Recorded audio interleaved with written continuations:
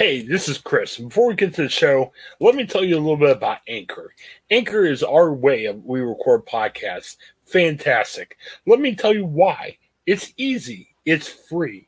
There are creation tools that where you can record and edit your podcast right from your phone and your computer. Anchor will distribute your podcast for you, so it can be heard on such providers as Spotify, Apple Podcasts, and many, many more. You can make money from your podcast with no minimum listenership. It's everything you need in a podcast and so much more. Check out Anchor, and you can find it all in one place. Download the free Anchor app or go to anchor.fm to get started. Anchor, it's a fantastic way of creating your first podcast and making it work.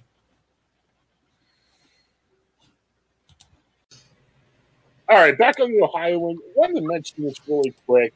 I still be in the Columbus Dispatch had a good report the other day about how Ohio again is poor at health. And if you look at Americans, the stereotype is, "Hey, we're in bad shape. We're in bad health. We don't do that well. We're not healthy." Brandon, why do you think Ohio is so bad?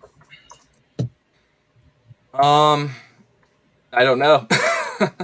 To be honest, I don't. It's such a mystery to me. Usually, like I say, Ohio's always like ranking somewhere in the middle.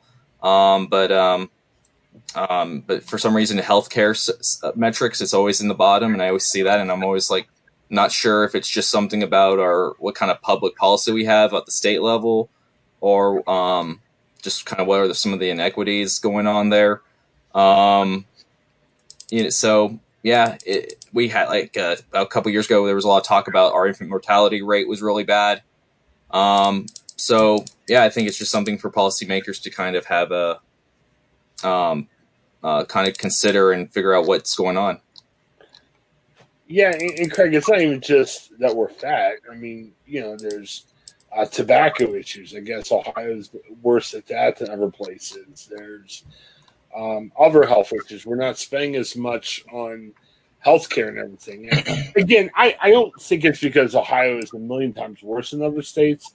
I just think our healthcare system is bad and we're not doing as well. I guess my hope is can Ohio afford to maybe spend a little bit of money on healthcare or try to fix these inequities. The hard thing is with COVID, it seems like we have 500 other problems we got to deal with too. Yeah, I mean, it'd be nice. I know that, the governor's talked about spending more money on, technology and broadband and things like that. And obviously reading this story, Ohio's low rankings were based on inequities, lack of prevention, and it says due to sparse public health workforce. So I kind of interpret that as where we just don't have the staffing levels. We don't have whether it's at the local level or at the state level to kind of disperse information or whatever it may be. I think every county in Ohio is probably suffering from issues with alcohol, tobacco, just things like that. And, sometimes you got to spend more money to be better. And, this may be one of those classic examples of you got to spend money to make money, and maybe you got to spend money to become a better, healthier state and be able to, work on prevention. I know, Brandon's mentioned it, low infant mortality rates. It's just something that needs to be addressed, and, it's going to cost a lot of money, but, something has to give it, whether we want to, improve or not improve. And I would hope that we'd all want to improve as a state, having more workforce development, having more information out there, whether it's at the local level or the state level. Brandon, we'll close with this. Keto. You're on the keto diet. It's helped you out and everything. What if, since we're the Ohioan, we've had Dan Tierney on, we're trying to become the voice of Ohio, let's not require a keto diet, but if we can get more people in the keto diet, when our ratings shoot back up, we'll be healthier, right? Not necessarily. Ketogenic diet's not for everyone. Right. Some people, it doesn't really work out well for people with acid reflux.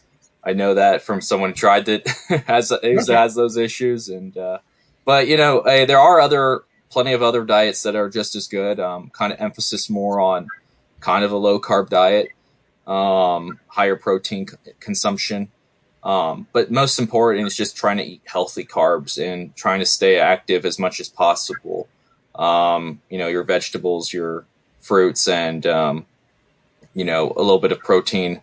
Try to really cut back on dairy and grains, which I feel like dairy and grains, make up the most of a grocery store. If you walk in, I feel like all the dry food aisles are kind of grainy. You might see a lot of grain-based packaging food saying heart healthy, which is technically true, but it's if you eat much of that stuff, it's fattening. But yeah, I mean, it's I know across the I know I've done stories recently about how health systems are trying to do diabetes prevention. So programs, and that usually evolves around what you eat. So it's true what they say, what you are, what you eat. Just kind of always keep that in mind. Well, and again, it's not just based on what we're eating and what we're not eating, but it's a good reminder. I mean, we're getting the summer, and everyone's like, "Yeah, there's a bunch of crazy stuff we could eat and everything." And yeah, I mean, you could do some of that in the summer, but it just, let's not just blame the state. Let's just each of us as Ohioans say maybe we all shouldn't diet or go on keto, but let's just try to be healthier. Maybe eat a little bit better, maybe not smoke or drink as much, and that will help. And then we can also get in Ohio to spend money a little bit more wisely on that stuff too. So, yeah, get healthy, Ohio. We're not doing that good, so we need to start ourselves. So, thanks again for checking out the Ohio, and check out our podcast each day, and check out the Hope Interrupted podcast, and buy the book for help on how to create more civil discussions. All right, thanks for checking us out. We'll be back quick. Hi, I'm Jennifer Mooney. Welcome to what is our new Hope Interrupted podcast based on the work from our book, Hope Interrupted, that I co-authored with my good friend Byron McCauley. Hey, Jennifer, I'm looking forward to this podcast as much as I was looking forward to writing this book with you. We hope to interview some high-impact folks as well as have a little fun. We're going to cover stories of hope. To learn more about our podcast and our book, please visit www.hopeinterrupted.com.